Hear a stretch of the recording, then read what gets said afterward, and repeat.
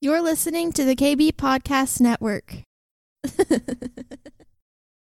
Hey, everybody.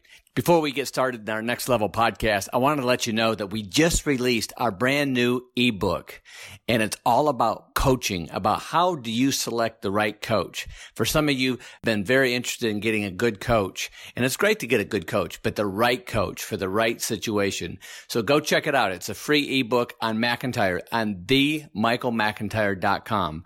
themichaelmcintyre.com, and check it out. It's free. Download it for yourself. It's under books, and you're going to enjoy it. Thank you. This is the Next Level Podcast, a place for business leaders, entrepreneurs, and dreamers to be empowered for an abundant kingdom life. Here's your host, Michael McIntyre.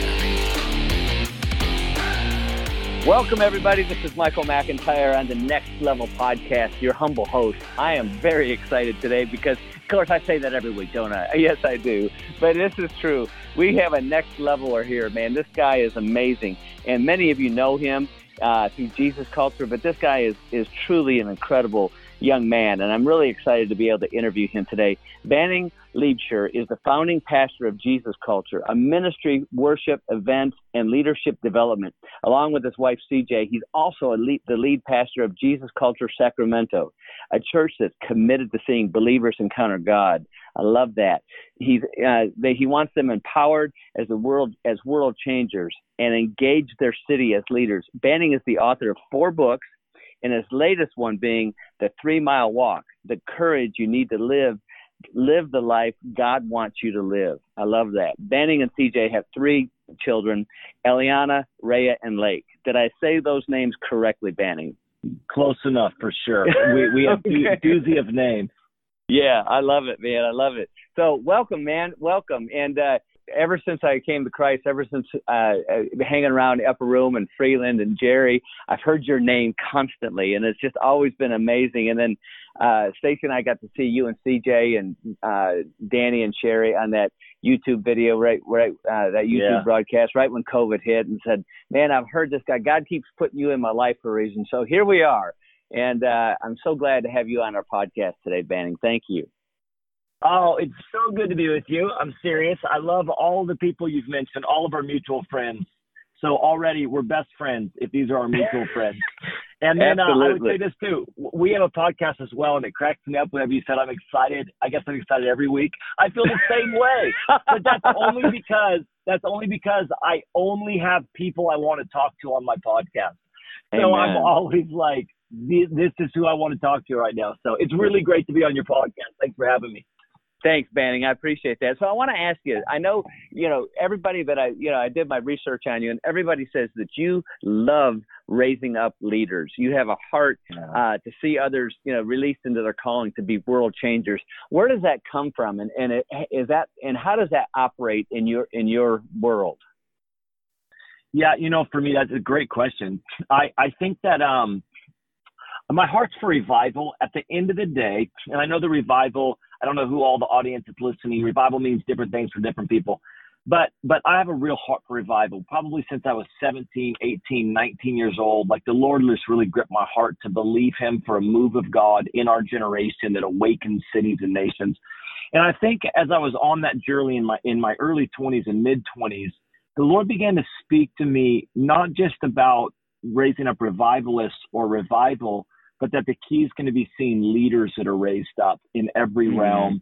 And the concept of leaders being those that take responsibility for their life and take responsibility for the influence God's given them. So I don't know, man, just early on, I guess for me, the Lord just kind of made it part of my mandate that I'm to call people to take ownership to be a leader, and then just a passion to grow in that area, that they would never stop growing in their life as leaders and as believers. So I think for me, it's tied to revival, in all honesty. I think we have to see believers who take responsibility for the influence God has given them if we're really going to see cities saved and transformed. So good. So do you see the new the leaders coming up from the millennials, the Gen Zers? Do you see them really getting it? Do you see them seeing what the revival will look like? Is that in their hearts? Yeah, I think that there's actually been pretty good. I think that the church has really begun to embrace the supernatural. I mean, since I started, even the supernatural is much more normal in the body of Christ. People are believing in the power of God. People are believing in transformation, and I think now the younger generations coming up, they're beginning to partner that. I think they do believe they can change the world. I mean, even as whatever anybody's opinions of protests and all this type of stuff that's going on, there is a belief from the younger generation that we can make a difference, that we can change things. And so if we can just point them in the right directions in taking that faith that we can actually see the world change, and that we can bring the kingdom into this thing, and it's the power of God that does that. I do think we're seeing that. Obviously, the younger generation, they need some time to mature and grow, as we all do. Right. Yep. We all need that. And I think for me, honestly, it's why the generations is so important. I am such a deep, deep believer in the generations being connected and properly aligned. So I think if we can see that happen, then yes, I think that they're going to get it right. Good. I love that. And so, all right, so I want to switch gears a little bit because I want to talk about music. And so I know that you guys have been involved, and I know that you work with Sherry a lot, and that Danny and Sherry are big into your in your church. What role did music play in building Jesus culture? Well, I mean, music was the catalyst that got us known. We had, I would say when it comes to moves of God, for the most part, every move of God in history is connected at some point with worship or music, whether it's the Methodists and the hymns, the Vineyard movement. There's just, music's a big part of kind of mobilizing people, spreading the message, kind of being that catalytic thing. For us, it was similar. And, we were a youth group. You can tend to look back on your story and romanticize it a little bit, but this was us. And I was youth pastoring. I had a youth group. We had a bunch of youth kids in it. One of our main worship leaders, Chris Kilala, who's 37, he was 12 when I started. I kid you not, he was a middle school kid in our youth group, practically lived at my house in high school, was in my wedding when he was 14, practically lived at my house in high school. And then, so we were just doing worship as part of our conferences and all that stuff. And then we decided to record an album and didn't know what would happen with it. And then it got on YouTube and exploded. But for sure, worship was kind of the catalytic piece. Worship's the thing that opened the door. Interestingly enough, a lot of people that maybe wouldn't have looked at us from a message standpoint at first walked through the door because of the music. Sure. So worship was that kind of mobilizing, gathering, kind of connection, catalytic thing in obviously in our movement. Still to this day, some people would only know the worship. They wouldn't know there's a message attached to it. But worship was huge. Still is. So a friend of mine wanted me to ask you this question, and he said that he heard it said that Jesus culture only exists because you hired Jerry Nicewinder. Could you elaborate on that, Manny? Well, let me first say I'm wondering if it's Jerry that asked that question. But listen, I know he's joking, and God built Jesus culture. But Jerry, this is what I found, that when the Lord puts something on your heart, He brings this is leadership 101, is that what God's put on your heart and what God's called you to build, you can't really do without other people. And that's that's the crazy part of it. So for me, absolutely, man. Jerry was kind of like the first official full-time hire of Jesus Culture. And I remember being stressed about it. I remember being in my office with Jerry saying, Jerry, we want to hire you. You was going to be the first full-time employee of Jesus Culture. And I was kind of stressed about it and all that. But sure enough, man, when he came on board, things started taking off. That's somebody awesome. that could really come and partner and help execute and build, and he's just a brilliant strategist. So it's an accurate statement, even though he's being sarcastic. Well, Jerry was very influential at us over at Upper Room and getting our label started and kind of pointing, pointing us in the right direction because, we didn't know where we were going. I didn't know, anything about it. Jerry's a master at it. So, well, we've had some great laughs with that. So, all right, I want to talk about this newest book you got out, the 3 Mile Walk. And tell me about this book, because I love the title of it, and I love what you're trying to. I think I haven't read it yet, which I will read. But share your heart about this book and where how'd you develop this? Yeah, for sure. Well, my heart first and foremost is just come alongside people and encourage them. At the end of the day, I just want to speak life and courage into people. And I think in 25 years of full-time ministry and then following the Lord longer than that, I think I've just realized that we are most alive, we are most fulfilled, we are most thriving when we are engaged in the call of God on our life. So what I would, to kind of demystify things, I think everybody is called by God. Every single person has a call from God, and they have a call to be someone. God's trying to shape you, mold you, form you into someone that looks like Jesus. And then he's called you to do something. You're called to partner with his plans and purposes in the earth. So we all have a call, and my call is not greater than your call. Your call is not great. We all are called. That's right. What separates people is not the call of God on their life. What separates them is the response. And so God gives you a call to be and to do, but it requires a response from you. You've got to engage it. You've got to get up and walk it out. And so I think for me, my heart was just to come alongside people and say, hey, listen, you are most alive, most fulfilled, most thriving, most fruitful when you're actually engaged in the call of God. So my first heart is just to awaken that thing inside of people that says, I'm praying for a divine dissatisfaction to hit people, that they would just say, I am not satisfied sitting on the sideline. I want to get up and I want to engage this. And so that's kind of, the first part of that thing. And it comes out of the story in 1 Samuel 14 with Jonathan, his armor bearer. And it's this incredible picture of this contrast between King Saul, who is content to sit under a pomegranate tree, looking from a distance at the Philistines, and then Jonathan, who something stirs in his heart and just says, I'm not content. I'm going to get up and walk. And when he does, this is why it's called 3 Mile Walk, because there's a 3 mile valley he's got to walk.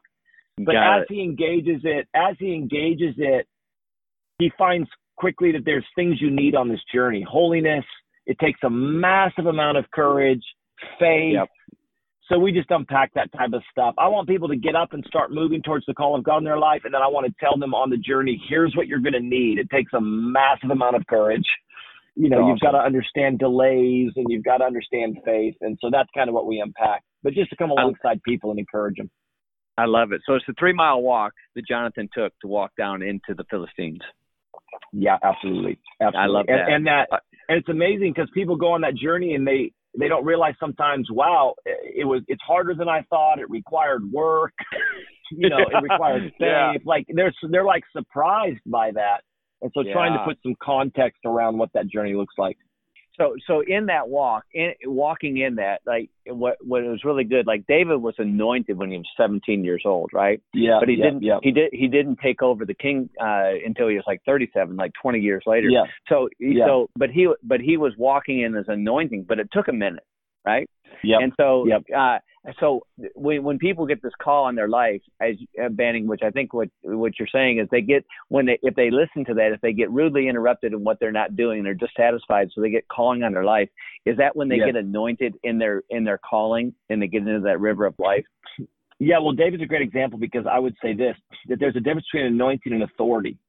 So lots of times what happens is, and this is the story of David, Samuel comes, anoints him, and gives him a word that he's going to be king. But so he had an anointing and a word. What he didn't have was authority. So anointing and vision. So you can have vision. Vision can come quickly. You can have a vision and an anointing, and that can come quickly, and you can be excited about it. You can have passion about it. But what God's trying to do is he's trying to take you on a journey to develop authority. Because in order, the reason why David couldn't step into being a king when he just had anointing and a word was because being a king and fulfilling his destiny also required an authority on his life.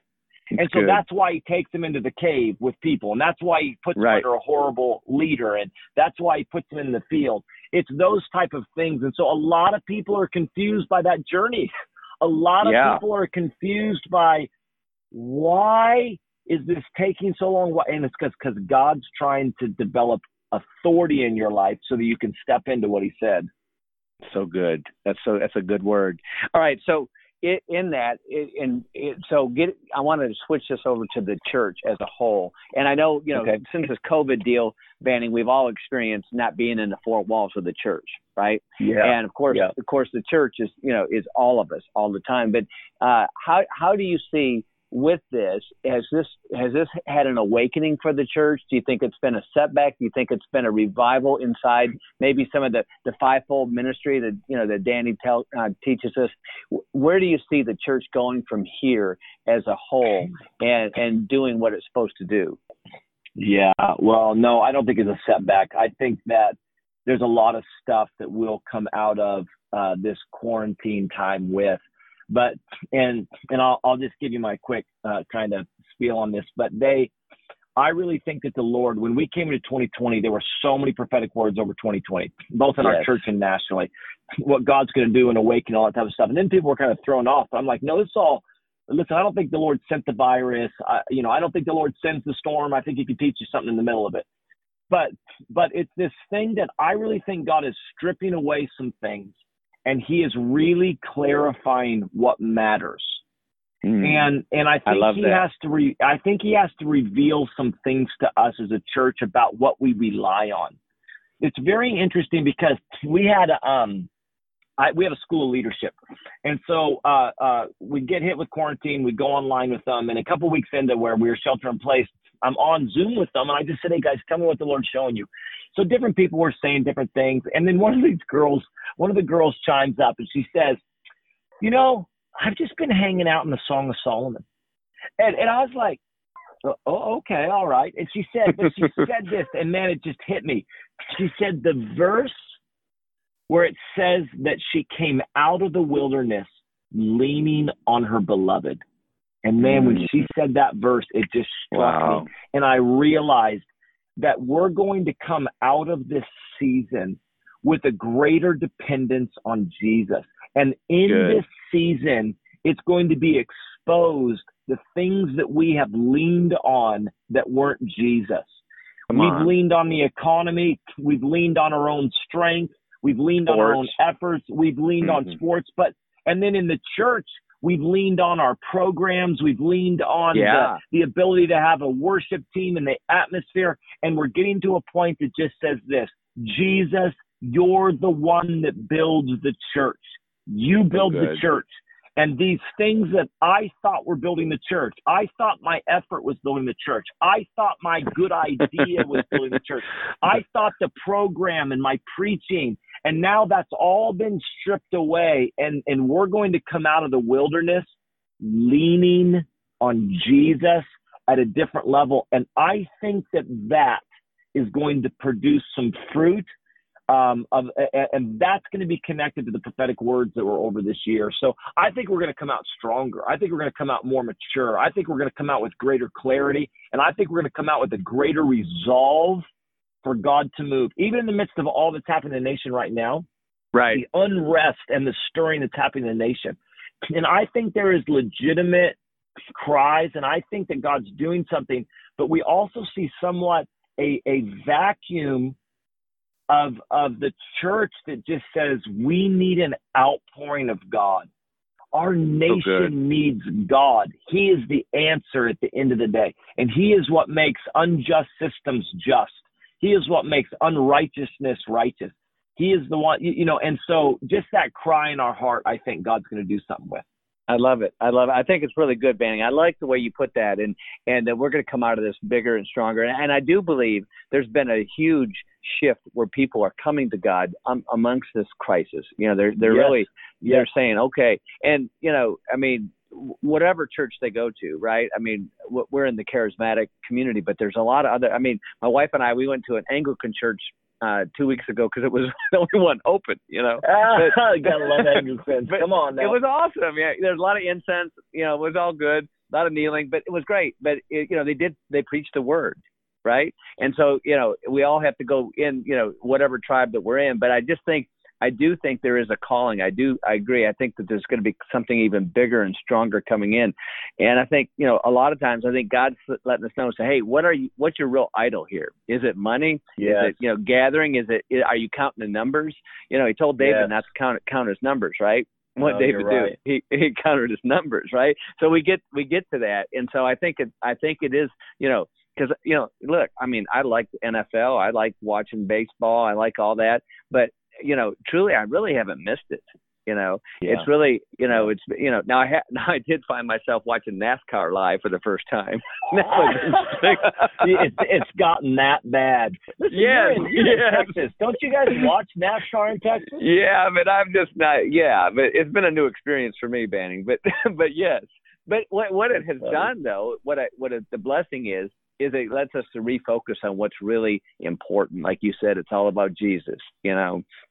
All right, so I've got you're in Sacramento, you're out in California, it's all cool and it's all hip, and there's wealth out there, but there's also some poverty out there. You look at San Francisco, the homeless crisis, you see these stuff that's going on. So how as Christians, because I'm a business guy and I coach people and I talk to people about getting out of the poverty spirit, because it seems. For the water that I swim in with the people that I coach, a lot of times, they want to make some money, but they feel guilty if they make too much money. All right. They get into this poverty mindset. What happens as a pastor, as a senior pastor, how do you deal with that poverty mindset in your Christian realm with dealing with your people? Yeah, well, I think I think that, I don't think we should apologize about the blessing of God on our life. But I definitely think, I would say this, our pastor, Bill Johnson up in Redding, he's always said that any increase in your life is to better serve people. Yeah. So I think that if we could just position our lives, like we can't be afraid of increase if we've positioned our life to serve others. So I would say that increase hurts you when it's all about you. If you get an increase of finances, if you get an increase of favor, if you get an increase of influence, if you get an increase of authority, if the Lord increases in your life, but it's kind of about you, then I do think it's dangerous. But if you've positioned your life as a kingdom individual that says, I want to be the greatest among them, which means I've got to be the servant, then when the Lord increases, and I think serve your family as well. You know what I'm saying? So I think you can serve your family by vacations and everything else. Sure. But my point is this, is that if I can position my life that all increase is so that I can better serve people, you're safe. You're fine. And you don't need to apologize about increase. You don't need to apologize about it. You don't need to be scared of it. And you just keep your heart positioned that thing that how can I better serve people? How can I better come alongside them and see their dreams happen, see what's on their heart? And if we just position our life like that, then come on, God, let's get increase. And I'm praying for increase in the lives of people, And then also just what we talked about. I remember talking to somebody because I have a real heart to raise up leaders in every area. But when it comes to sports and entertainment, which are kind of the same, the problem that I was seeing was these young guys were getting taken out by money and wealth, by money and fame. Right. Because they're so young. They're 19, 20, 21, 22, getting a bunch of money. So I remember talking to a friend of mine, and he's retired now from the NBA. And I just said, listen, I know it's possible. And I know it's possible to be able to raise up people where money doesn't ruin them at a young age, but how do we do that? And he said this phrase, he said, you have to be willing to walk away from it all. If the Lord asks you, you have to be willing to walk away from it all. And so I think that if you can kind of position your life with those two things, right? Like we don't apologize for increase. We're not afraid of increase, but we also have positioned our life that says, God, if you come and tell me to walk away from it all, I'll walk away from it all. Like, I'm not telling you that he would tell you that. I'm saying that your heart is positioned to say, God, this stuff doesn't have me. And you have me. So I'll walk away from it all if that's what you're asking me to do. And also, I want to serve people well. I think if you can keep your life positioned there, then, man, let's pray for increase in every area. And I think that God can then use you to be a blessing to cities and nations and churches and people, and that we don't have to just, that poverty doesn't equate holiness. And the same way that wealth doesn't equate holiness. So true. We can position our life there. That's good, Benny. Lance Wallnau, he always says, there's nothing more sad than a broke philanthropist, right? And so, and some of us are resourced more than others, right? I mean, David Green, Hobby Lobby guy, he gave $500 million to the Bible Museum in Washington, D.C., and he glorifies God in it. He gives 70% of his income away. Amazing. And so I think we need more billionaires and millionaires in the kingdom that do want to glorify God with their resources, with their increase. I agree. That's really good. So, all right. So I want to, where are you at right now in the Bible? What's interesting you right now besides everything? I know you're an everything kind of guy, but what are you diving into right now? Our listeners would love to know. Yeah. Do you know what I'm actually doing right now, actually, in Scripture? So, I try to read the Bible through every year, and I'm kind of a guy that's on a plan with that and doing all that type of stuff. But you know what I recently did? I actually started switching over for my quiet time such an old school term, for my secret place time with the Lord. Right. I've actually been reading the Message. I just said, I just want to read the Message right now. So it's for me, it's a little bit less about, and I just said, I want to approach the Bible again.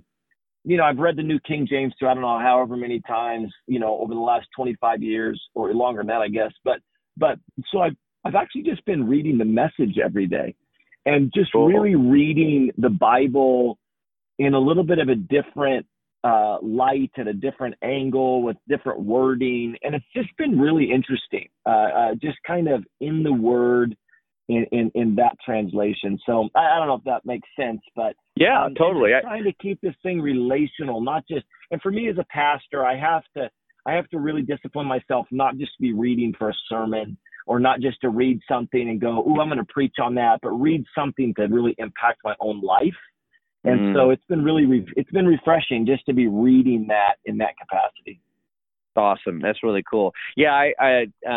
I've started the Amplified Bible, which I really enjoy that, and it speaks to me in a different way, the King James Bible is a little bit different for me to get into. So my wife knew my weakness. So she gave me the Amplified Bible, which is really kind of cool.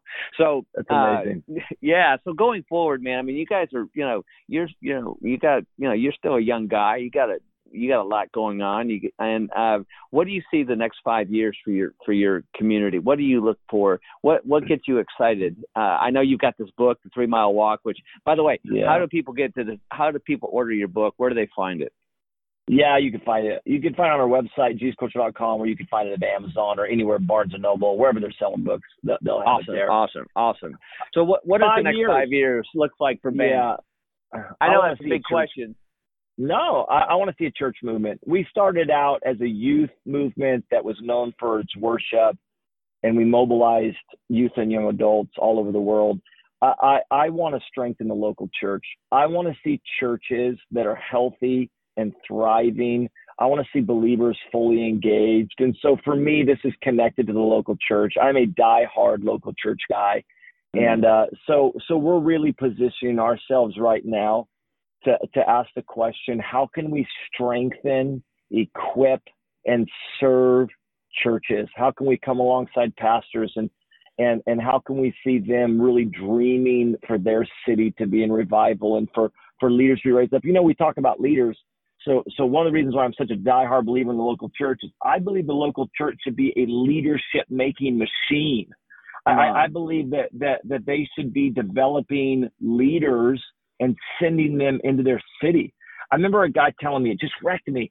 I think it was a church. It was like the largest church in the world, I think, is no longer in Korea. It's in Africa, but somewhere in Africa. I forget exactly where. But they, but somebody I know was over there, and they've got, they have all these they have the president of the nation goes to their church, and they asked him. They said, "How'd you get the president of the nation to go to your church?" And they're like, "What do you mean? This was just a kid in the slums when he first started coming to our church." Wow. And then they just started pouring into him, developing and raising him up, and now he's president. They had all these millionaires in their church. And he's like, "How do you get all these millionaires?" They're like, they didn't understand. They're like, "What do you mean? Like, these are just people in our church." Yeah. They've now grown. And man, I love that. Yeah. That we're not just trying to attract, millionaires to our church. We're saying we're going to develop. We're going to pour into. We're going to support and get behind growing people at that level. And I really believe that the church's job is to build people. This is our strategy. People want to know what our strategy is to reach a city. I want to build people and see what comes out of them. We're going to build people and we're going to see what comes out of them. I don't want to build programs. I don't want to build, I want to build people, and I want to see what comes out of their lives. And so I think we have a real passion. The next 5 years and beyond for us is just saying, how do we not only plant churches, but how do we come alongside and strengthen churches to raise up leaders, to believe God for revival, to do the things necessary? So good, man. So I love your passion for leaders. I do. I think that's so important. And, I'm blessed every now and then somebody comes into my life, some young man, 25, 30 years old that hasn't been fathered real well. And I get to pour into that individual, and watch them light up and watch them want to be mentored, want to be coached. It's just, as you know, it brings life for me. And obviously it brings life for you, Banning. So let's say you spot somebody that's got something. They got the it factor. They're a leader.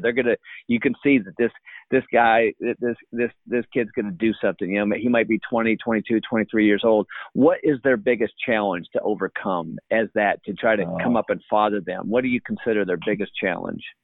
Well, I think you have to help them be teachable. Well, this is what I would say. Again, it's a big, broad question, but it is.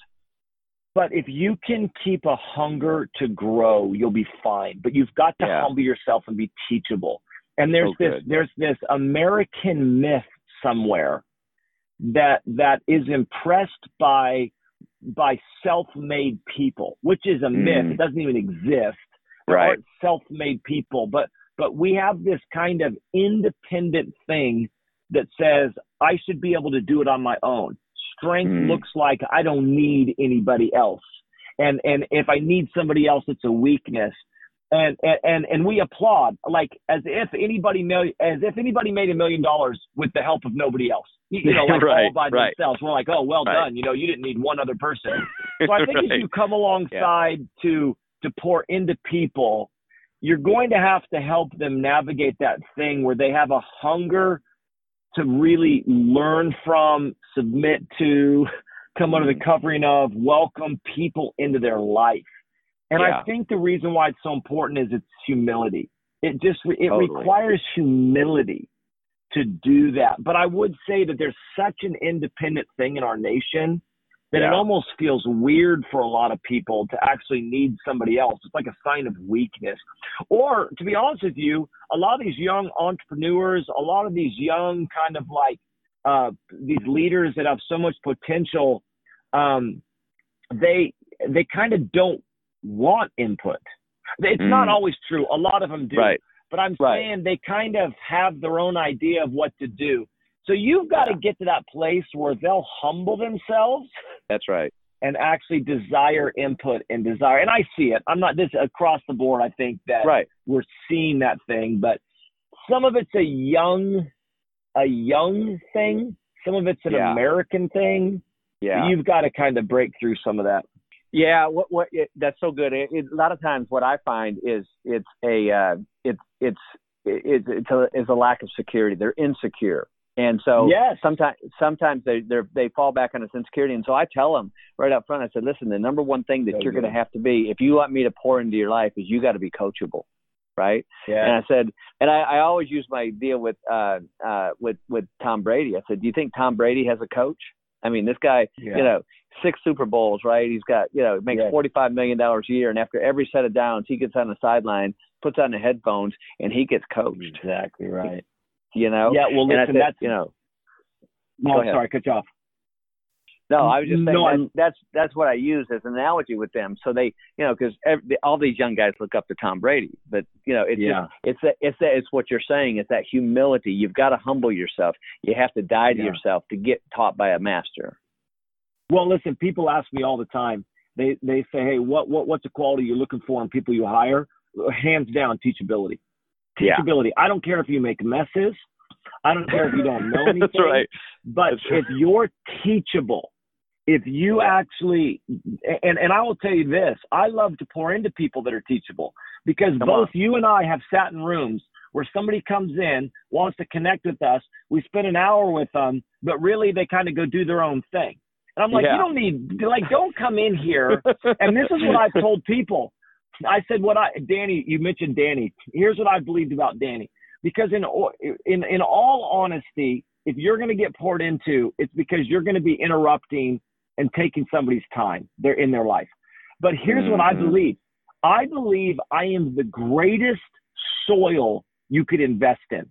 I believe, and I mean this, I believe that whatever you invest in my life, I am the best return on investment you could do.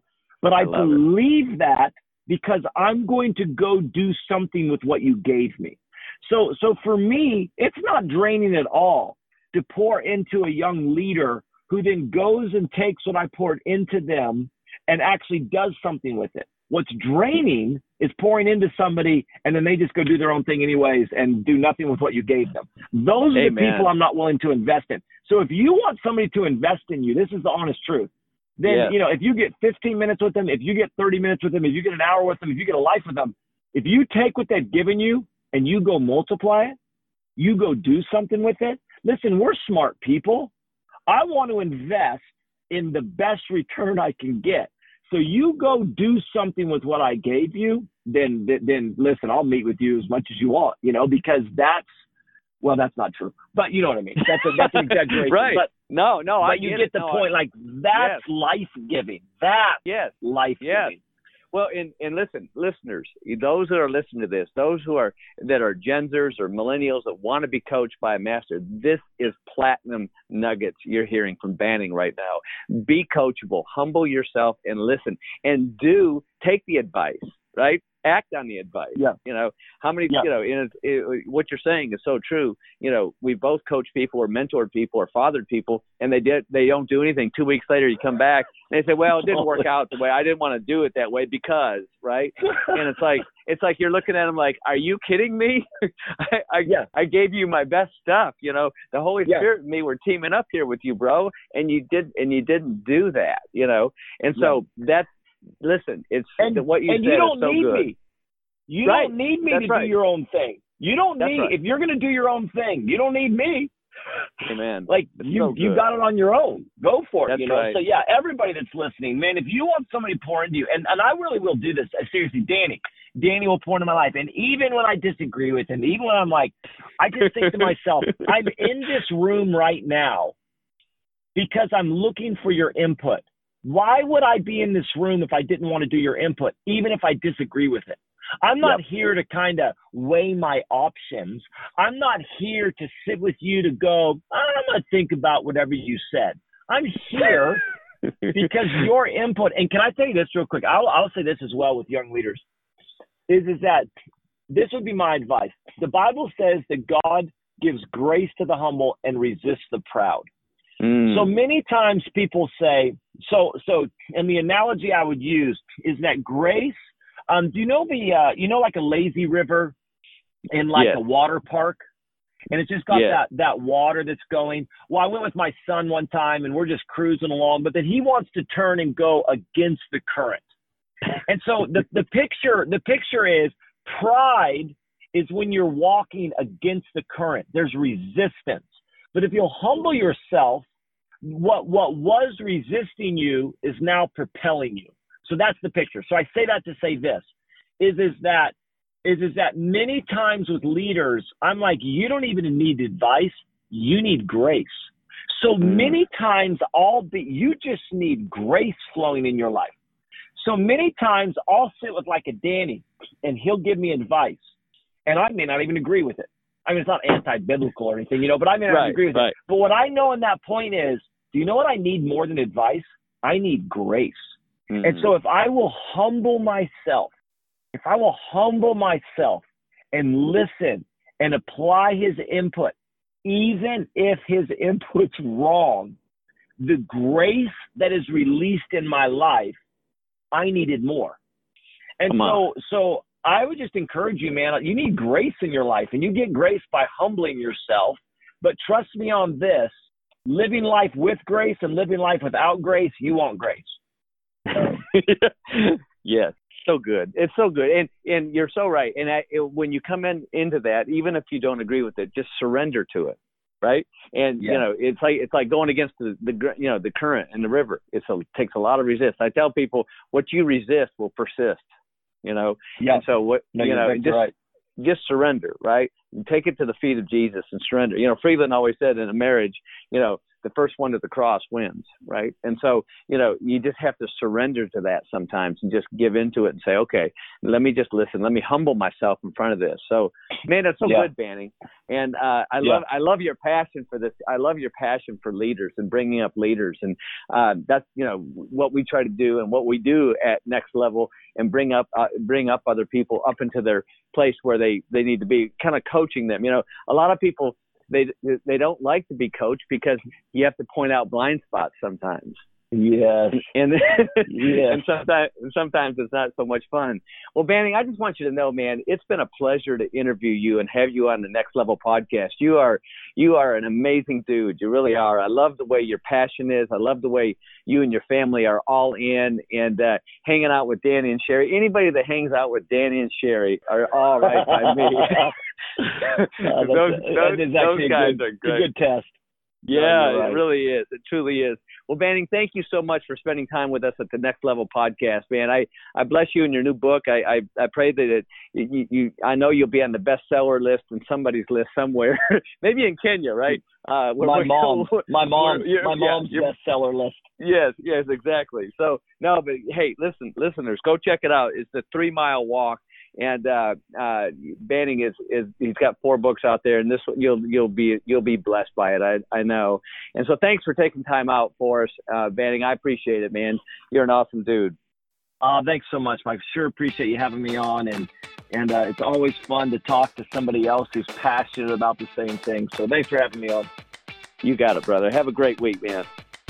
Hey, friends, please remember to rate, review, subscribe, and share our podcast on Apple, Spotify, and all other platforms where great podcasts are found. Thank you. Thank you for checking out the Next Level podcast. For more information or additional resources, please visit themichaelmcintyre.com.